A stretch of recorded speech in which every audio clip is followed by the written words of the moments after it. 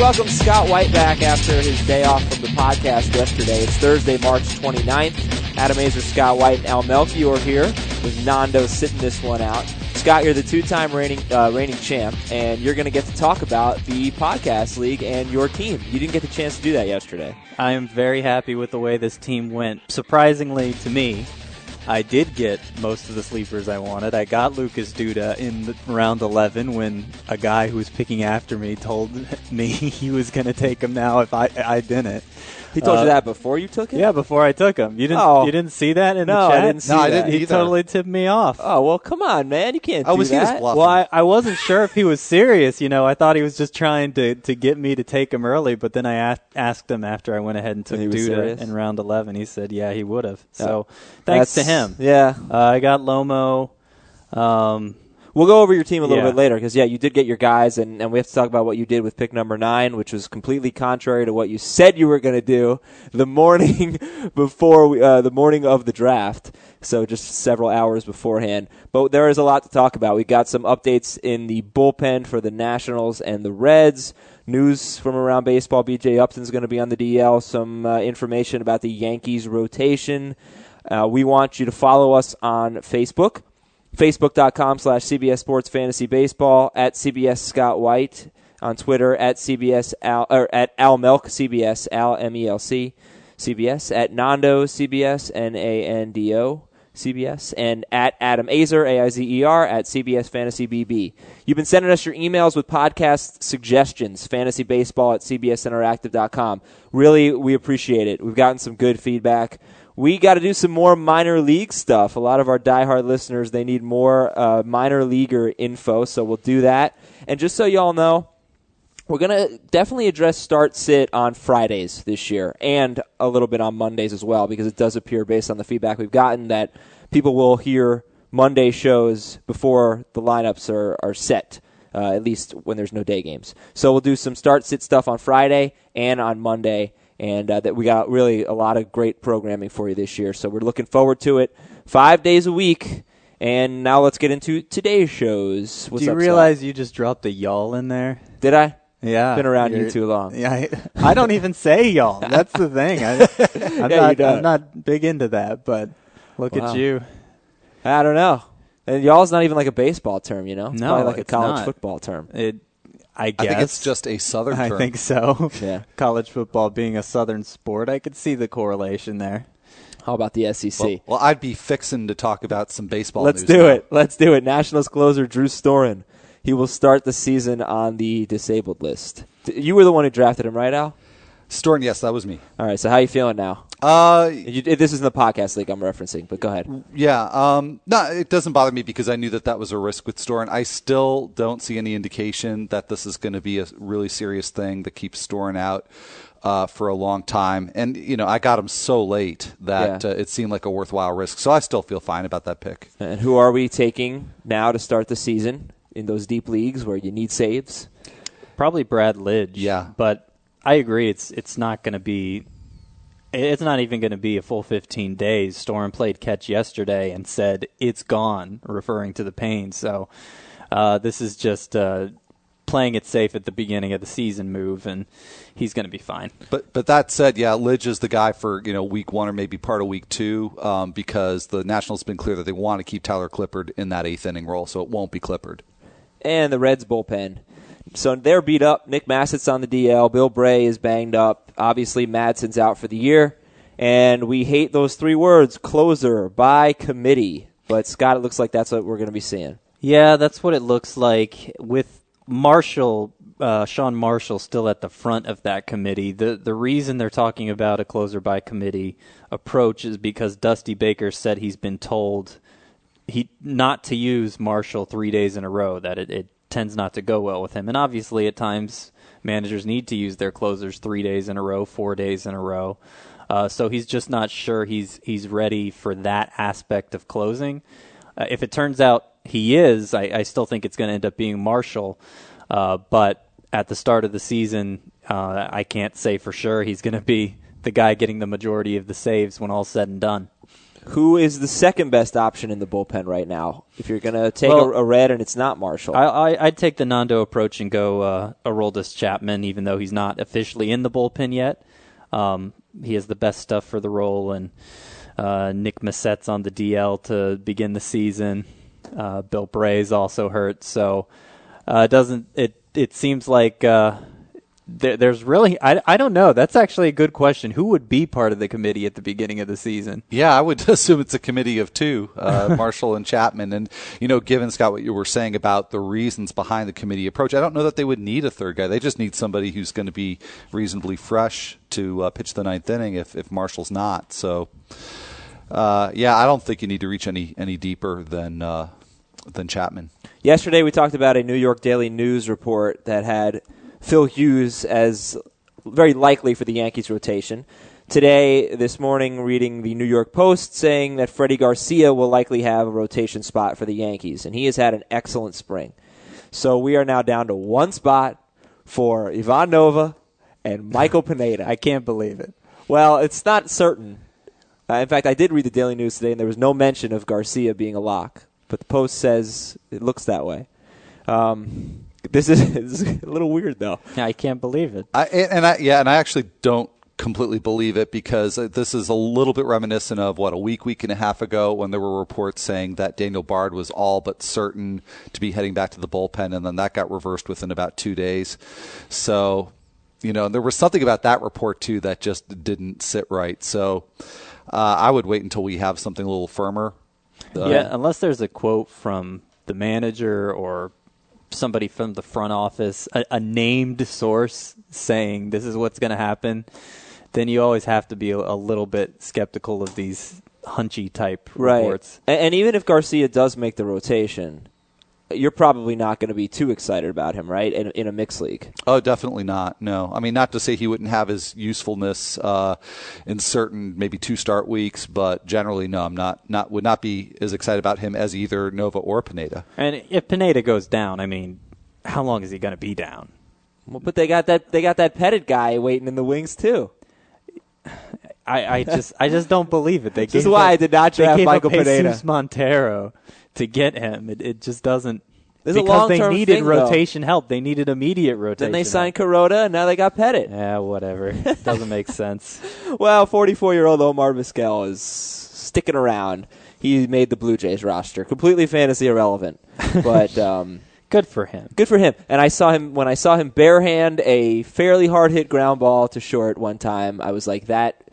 I'm glad I got to see it in person. Maybe the greatest fielding shortstop I'll ever see in person. So. And he is still 5 years younger than Jamie Moyer. Yes, and he will always be. He's not catching up.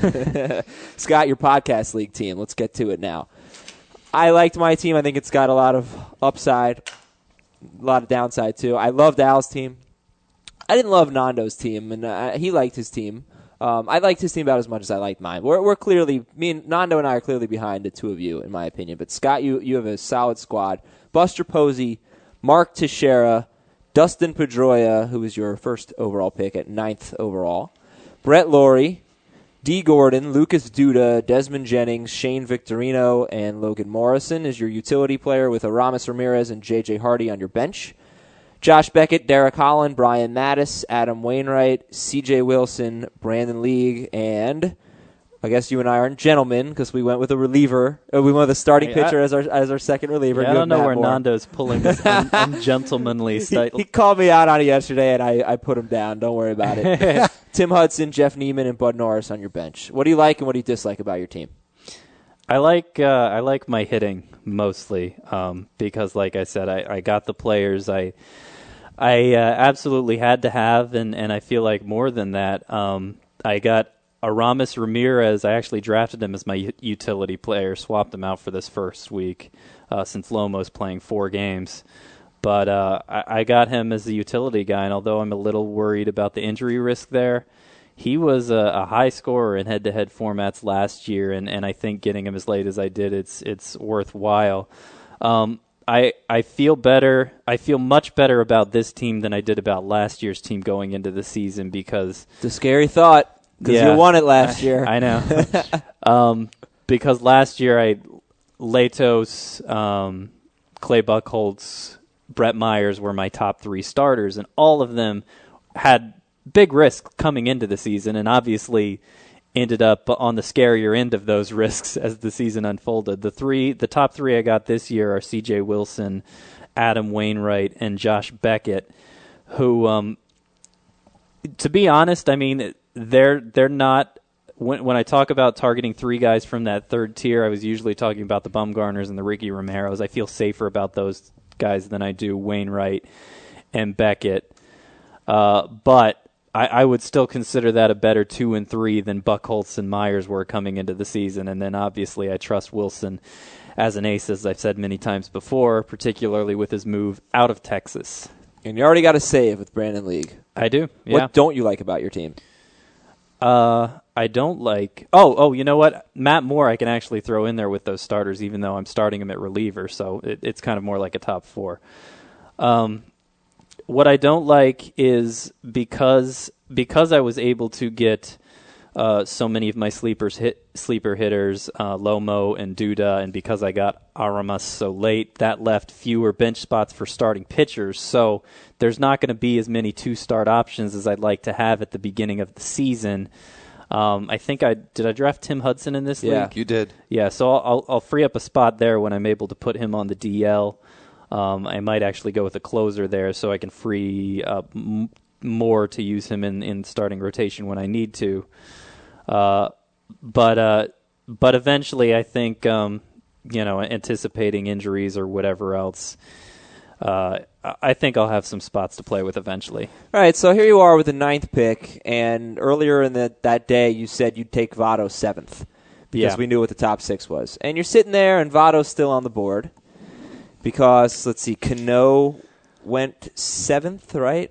There were 2 clear contradictions in this draft of things that I said earlier that day. And okay. This was one of them. Well, yeah. Ellsbury went 7th and Cano went 8th. So you're sitting there with the chance to take Joey Votto. 9th. You took you took a minute and 28 seconds of your a minute and 30 allowed, and you took Dustin Pedroia.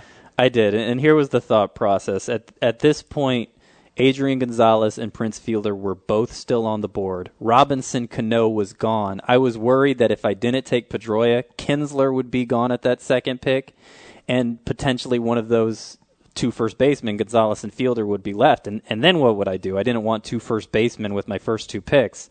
So I went ahead and took Pedroia, hoping that Prince Fielder would come to me with that second pick. He ended up going to the guy right before me.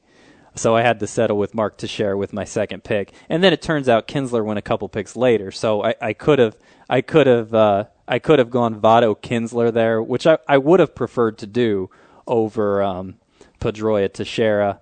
But I think in the heat of the moment, considering it almost worked out with Fielder there, I think it was probably the right way to go. Let's talk about a draft strategy. You said you didn't want to take 2 first basemen. People look at that utility spot, and they tend to save it for last. Is there any value in taking the best player available at some point and just saying, okay, well, you know what, I already have this position filled, but I'll just put him as my utility? I mean, if he had gone with 2 first basemen, Al, do you ever take that approach? It's almost like a flex in football. And let's say you're playing 2 running backs, 2 wide receivers in a flex.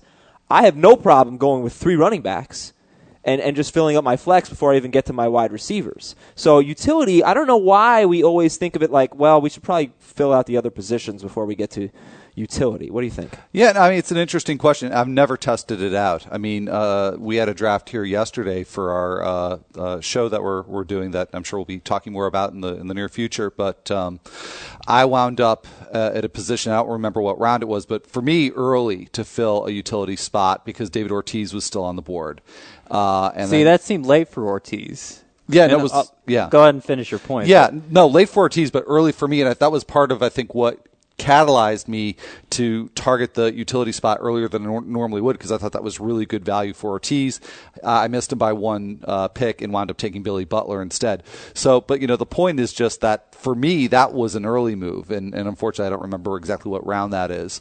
But I think it's just there's so much of a risk, and if you kind of go through Scott's process of what he's doing with his first 2 picks, if you're going to dedicate your second or even your third round pick, you're giving up on getting quality at a talent scarce position. Yeah. You may wind up without anything close to a number one outfielder. You may wind up with a really crummy second baseman. So, that's the biggest reason not to do it. But then another thing I found whenever I do it, and this just happened in a draft we did yesterday. I had Joey Votto already at first base, drafted Hosmer in the 5th or 6th round to be my utility guy.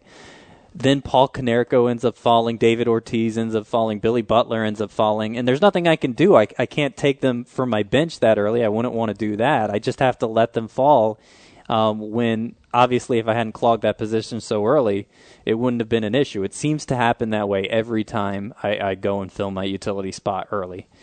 Well, okay, fine, but I guess we could play the hypothetical game. Let's say you took Votto in the first round, Kinsler in the second round, and Logan Morrison was your DH, or was your utility. Or let's say you took Votto in the first round, Fielder in the second round, and now you have a second baseman as your utility, and let's say it is Ryan Roberts. That sounds crummy to me. I wouldn't want to do I'd rather do what Scott actually did than wind up with that. And I think that's the inherent logic behind putting the utility off. Okay. Yeah. Good. I'm glad we cleared that up. Let's get to some more news from around baseball. B.J. Upton's going to start the year on the DL. Got into a collision with Desmond Jennings. Hasn't really recovered. Are we concerned about this, and what do we need to know about the Rays outfield, Al? Well, I have a really good test of how concerned I am about this because in that draft we had yesterday, I went ahead and took Upton as my number 3 outfielder. So, I thought, again, it's a question of where you take him, and I thought it was a worthy risk.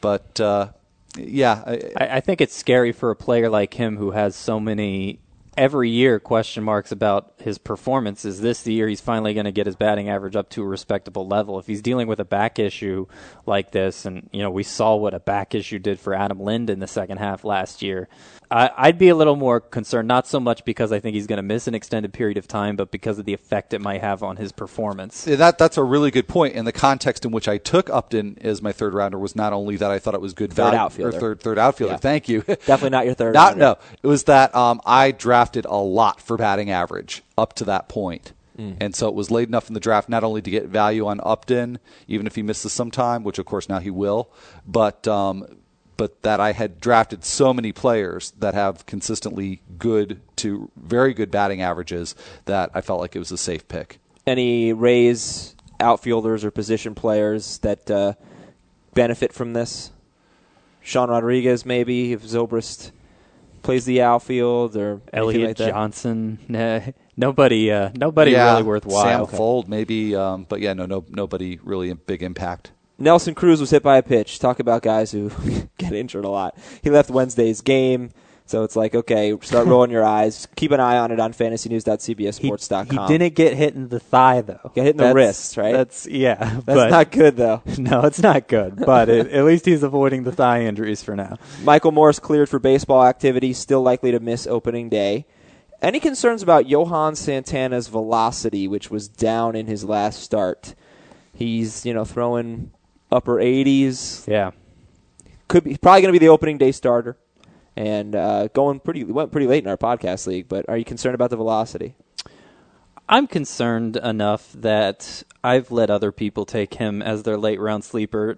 That's not to say I wouldn't take him if he fell to a point, but there's somebody in every draft who seems to be so excited about his comeback that they go for him a couple rounds earlier than I will. I think, obviously, a serious shoulder injury he's coming back from. His velocity, the last time we saw him, it was down. I think, and they're worried about his endurance too, him being able to pitch deep into games to start out the season. He's had some control issues this spring. To me, it just seems like a lot of concerns, enough concerns going in there that I would rather bank on a Brian Mattis type having a breakout season than a Johan Santana being more than just a serviceable mixed league type. Moving on, Curtis Granderson's MRI on his elbow came back negative. Indians closer Chris Perez will make his spring training debut today on Thursday. Looks like he'll be ready for opening day. Rockies catcher Willeen Rosario has a good chance to make the club. Al, is this important for keeper leagues? It's not really noteworthy just because I think that this was pretty much an expected move, and there'll be sort of an apprenticeship there with Ramon Hernandez. So Rosario it's important in that I think Rosario could be a valuable guy, particularly in deeper mixed leagues and NL only, maybe in the second half. Mike Carp on the DL as the Mariners are underway. They are 1-1. And can this get Kyle Seager in the lineup? And if so, does that excite you at all? Mike Carp has a sprained shoulder, and Seager did play today at third base with Sean Figgins going to the outfield. Yeah, they bumped Sean Figgins to the exactly. You just said it. Yes. Seager had a great spring, and obviously a good minor league track record as a contact hitter. So I think in AL only leagues, it's an exciting thought. However, it doesn't seem like Carp's going to miss a significant period of time with this injury, so you shouldn't get too attached to Seager. I think still the more likely scenario, the better scenario for him long term would be just Sean Figgins stinking it up again, which is highly likely. Sure, absolutely. And sad to say that my bid with Scott and Al to purchase the Dodgers fell a little bit short, as Magic Johnson came in with couple other guys and bought the team for $2 billion. If Nando had just chipped in, I know. I think we'd be there. He's such a cheapskate, that guy. The Dodgers get sold for $2 billion. And I think people are going to say that was probably a little bit too much. But I don't know if you guys have any thoughts on this. It's not a big fantasy story, but I was shocked. My only reaction to this is just, maybe it seems very, very expensive, but maybe this is a very good thing for the Dodger organization. It's just really has been a shame to see what's happened to it over the last couple of years. So hopefully this is a really big turning point. I hope so, but if people are excited about Magic Johnson, and he says he's going to knock on people's doors at 12:01 for free agency, and he's going to try to recruit them. Magic Johnson, great, but Michael Jordan owns the Bobcats, and they're horrible. So I don't think any free agent is going to care about playing for Magic Johnson's team. That's my personal. But, at least the financial situation hopefully will be stabilized. That's great. And that alone could make a very big difference. That's great. But the Magic Johnson thing is a little overrated. The fans are going to like it. The players love it. Well, you know who else but how long is that going to last? Part of that ownership group is Stan Kasten. Right. And he brought in John Sherholtz to be the Braves GM in 1991 and kicked off that whole run for them. So he's a baseball guy, a smart baseball guy. That's what's very important in this. A's over the Mariners 4-1, and Bartolo Colon making Al look good. He's owned in 21% of leagues. He had a very nice outing. Off the top of my head, I think 8 innings, 6 strikeouts, 1 run. That sounds exactly right, but I'll go to the box score here. And Jason Vargas pitched well, not as well, but he pitched well also. Good call on Colon, and only 3 hits over those 8 innings. Yeah, these teams are terrible, though. These lineups. It's true, but enjoy it. Yeah, enjoy it now. Bartolo Colon has already exceeded my expectations, and I know it's just one game, but I didn't see him going 8 innings at any point this season. How many pitches did he throw? I got to scroll down just a little up. There it is. 86, very economical. Wow. Yeah. And that's kind of what he was doing with the Yankees when he was healthy. He was throwing a lot of strikes. So. Wow. I'm telling you. I still doubt he's going to hold up over a full season. He's turning 39 this year. But it looks like he's worth picking up, kind of like last year, for ride it while it's hot. Okay. Wait, so didn't we get a Twitter question, Al, on Tuesday, Colon or Vargas? And I said Vargas, and you said Colon? That's correct, yep. Okay. You want to settle the tie here, Scott? Oh, I'd go Colon. He's gonna. I'll go for the strikeout guy. Ex post facto, though. Yeah. Yeah, it is. But mixed leagues, Colon. Well, they're both available in a lot of leagues. So anyway, and they're both going to face these horrible lineups several times this year. A's outfielder Yoenis Cespedes homered, and Josh Reddick homered and doubled, and he's owned in 18% of leagues. Grant Balfour got the save. Who are you more excited about, Cespedes or Reddick, Al?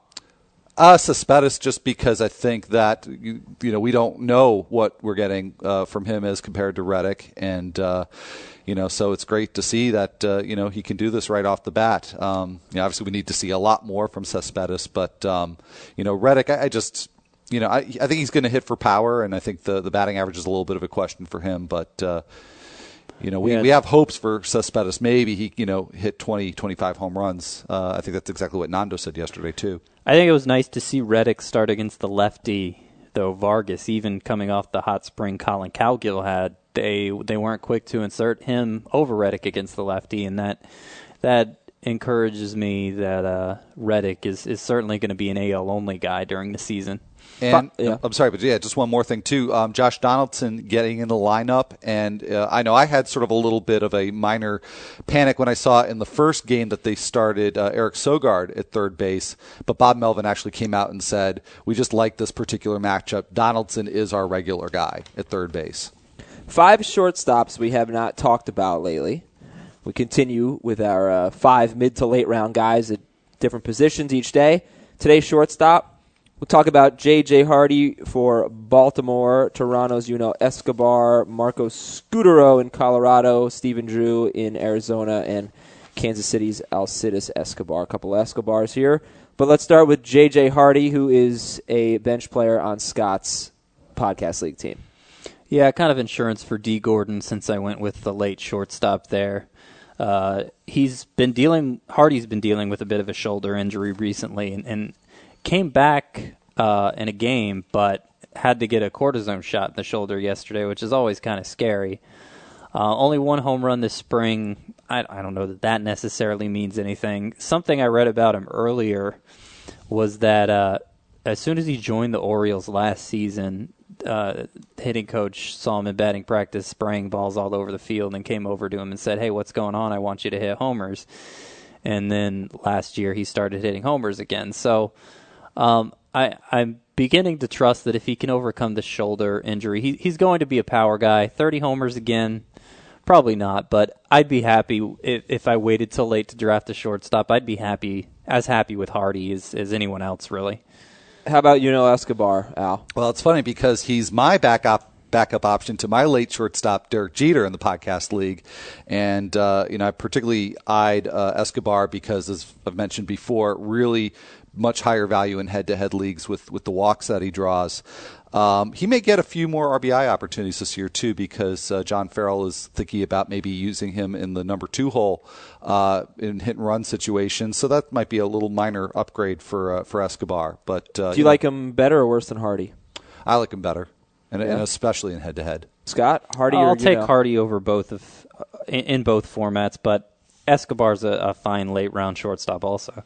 Marco Scutaro going about around 200th overall. Another fine late-round shortstop. Yeah. Maybe a little later than both of those guys, I'd say. Hasn't had a great spring and has had to tinker with the swing a bit, but we're still talking about a guy who hit .316 over the final 5 months last year and is going to be batting ahead of Cargo and Tulo, whether it's first or second, on-base guy, going to score a ton of runs. I think he's going to be a mixed league viable guy all season. Stephen Drew, Al. One undrafted in our podcast league, and there was probably a lot of that to go around in drafts and auctions, outside of NL only ones. So, obviously the first and foremost thing is, when is he going to play again? And there's no particular timetable for Drew. So it's funny because Kirk Gibson, when he was last asked about when Drew is coming back, said, "Don't keep asking me. When he's ready, you'll know." Yeah, that's I like that answer. That's never good. So he's worthless right now, and Alcides Escobar, is he worthless too? I think there's upside there. I still think the batting average can be better than what it's been, which is not setting a very high bar.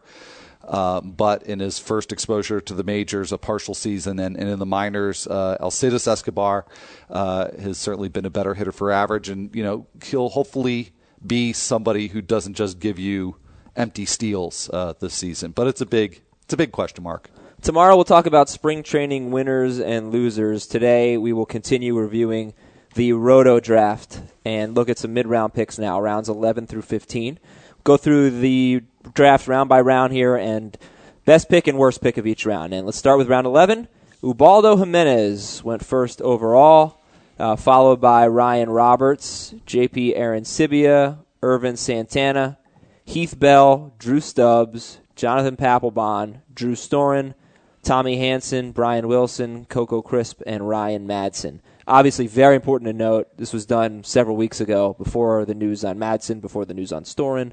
And this apparently is where the closer run begins. So again, it's Ubaldo Jimenez, Ryan Roberts, Aaron Sibia, Irvin Santana, Heath Bell, Stubbs, Papelbon, Storen, Tommy Hanson, Brian Wilson, Coco Crisp, and Ryan Madsen. It was really just 2 weeks ago, which shows you how much can change very quickly. Best and worst pick, Scott. Best picks first. Best pick, I was going to say Drew Stubbs, but then I saw that was my guy. So to steer away from my guy, I'm going to say Irvin Santana stands out as better than most of the names I'm seeing here. Obviously, that's not a bad point to go for a closer like the guys went after Papelbon and Storen. But I know there's still going to be a good number of closers a couple rounds later, so I'd rather lock up that trustworthy starter that Santana is. Al, best pick? I'm not going to be modest. I think Tommy Hanson, who is my guy. I think that's really good value in the 11th round, but it's interesting because you talk about difference in perspective. He was still coming off the concussion at that point, so it's understandable why he fell. But this just sort of goes to show how sometimes people can have maybe overreactions to things that happen in the spring, because I don't think now people would be drafting Hanson quite so late. Yeah, I agree with you. Hanson's better than Santana. I just overlooked him. Yeah, that's all right. Al's the best. Al, who's the worst? The worst, and I think, Scott, you'd agree, or at least close to agree, Aaron Sibia, I think that was a pretty big reach in round 11 for him. Yeah, this was the draft where everybody decided they wanted two good catchers. Yeah. And so, and guess what? I can't really go against that, but I'll throw Coco Crisp in there as a guy who seemed to go way too early. Not going to give you anything more than steals and obviously an injury risk. I'd rather take Angel Pagan much later. And guess what? If everybody in a 12-team league wants two good catchers, a few people are going to be disappointed. Yeah, that's exactly. To say the least. Round 12, Joel Hanrahan, J.J. Putz, Jeff Francoeur, Mariano Rivera, Alexi Ramirez, Andrew Bailey, D. Gordon, Gio Gonzalez, Jose Valverde, Eric Ibar, Anibal Sanchez, and Trevor Cahill. Hanrahan, Putz, Francoeur, Rivera, Alexi Ramirez, Andrew Bailey, D. Gordon, Gio Gonzalez, Valverde, Ibar, Anibal Sanchez, and Cahill. Scott, best pick of round 12. I am going to say, I seem to keep going with starting pitchers a lot here. But Gio Gonzalez, Gio Gonzalez over Anibal Sanchez. I'll go with him because he's such a good source of strikeouts. And I expect if anything, his ERA and WHIP to go down now that he's pitching in the National League. So to get a number 3 with maybe number 2 potential in the 12th round, I think is pretty good. Al?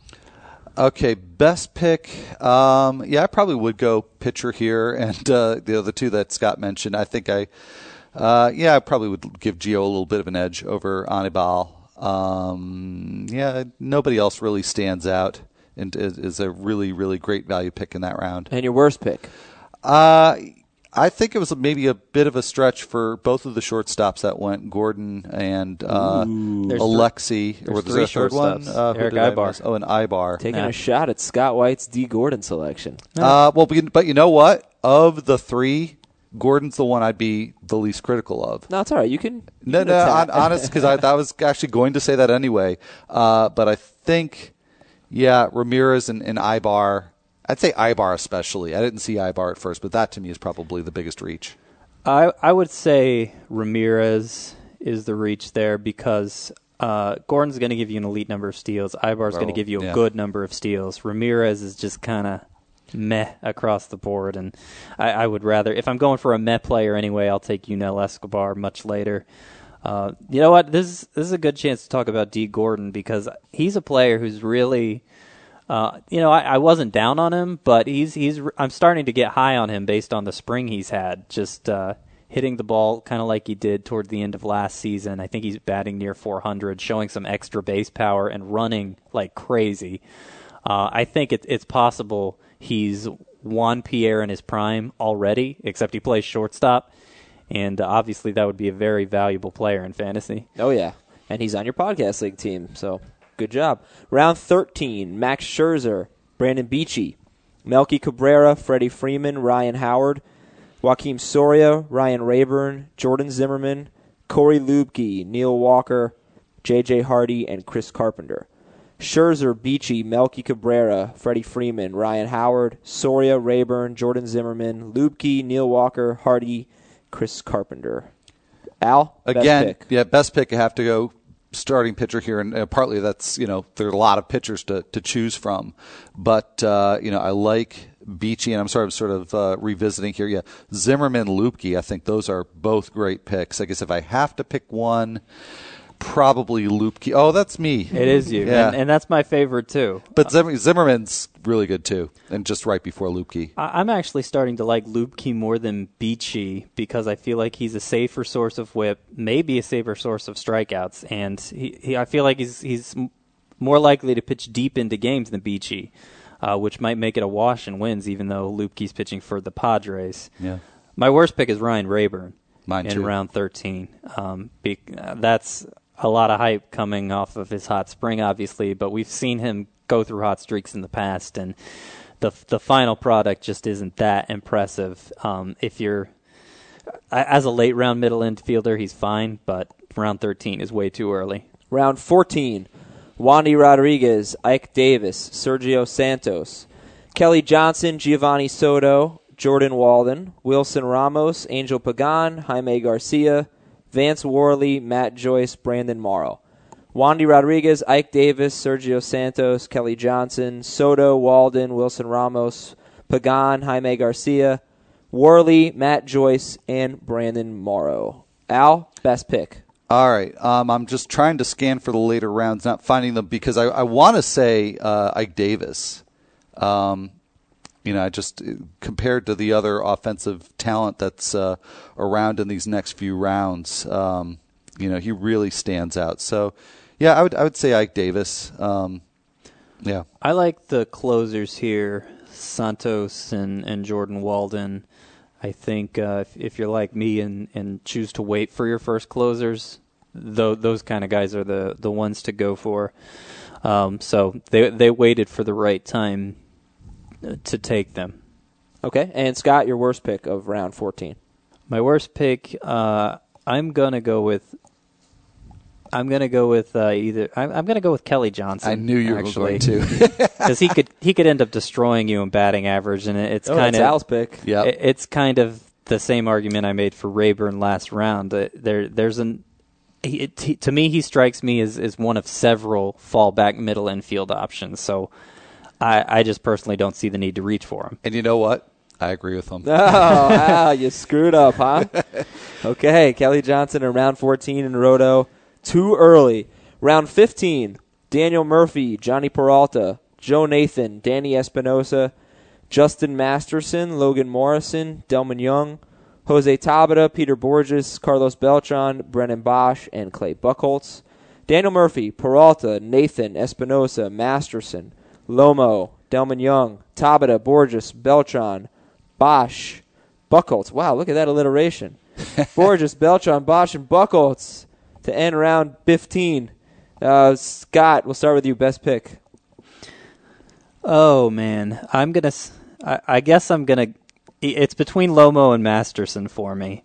Obviously, I'm taking Lomo in a lot of drafts, and I've taken much earlier than round 15 in some. I think he has a good chance of having a breakout season. But since that was my pick, I'll give it to Sergio Gonzalez taking Justin Masterson there.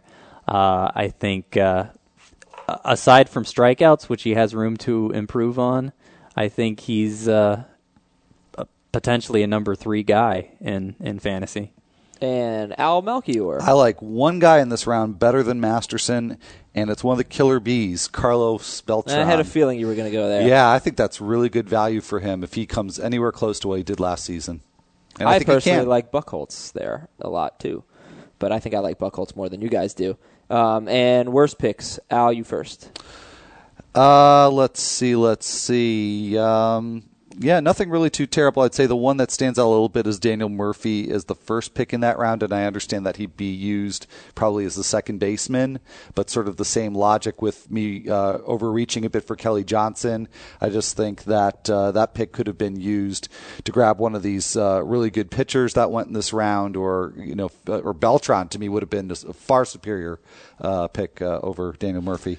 Yeah, there's really not many picks I mind here. I might pick Jose Tabata just because it seems like he falls further than this. But round 15, if you have a hunch about a guy and he's your guy, then I really can't fault you for going after him. Well, we will save the emails for tomorrow. I want to thank everyone for listening as always. We've got another show tomorrow and then 5 a week, one every day for the rest of the season, man. We have a lot of fantasy baseball to talk, and we're going to have a live show featuring Scott, Al, Nando, and George Sedano every Monday through Friday, 5 o'clock Eastern p.m., obviously. So, well, I guess that's not so obvious. Maybe we'd be doing an early morning show. But it's 5 o'clock p.m. Eastern, live on the website and on the network as well.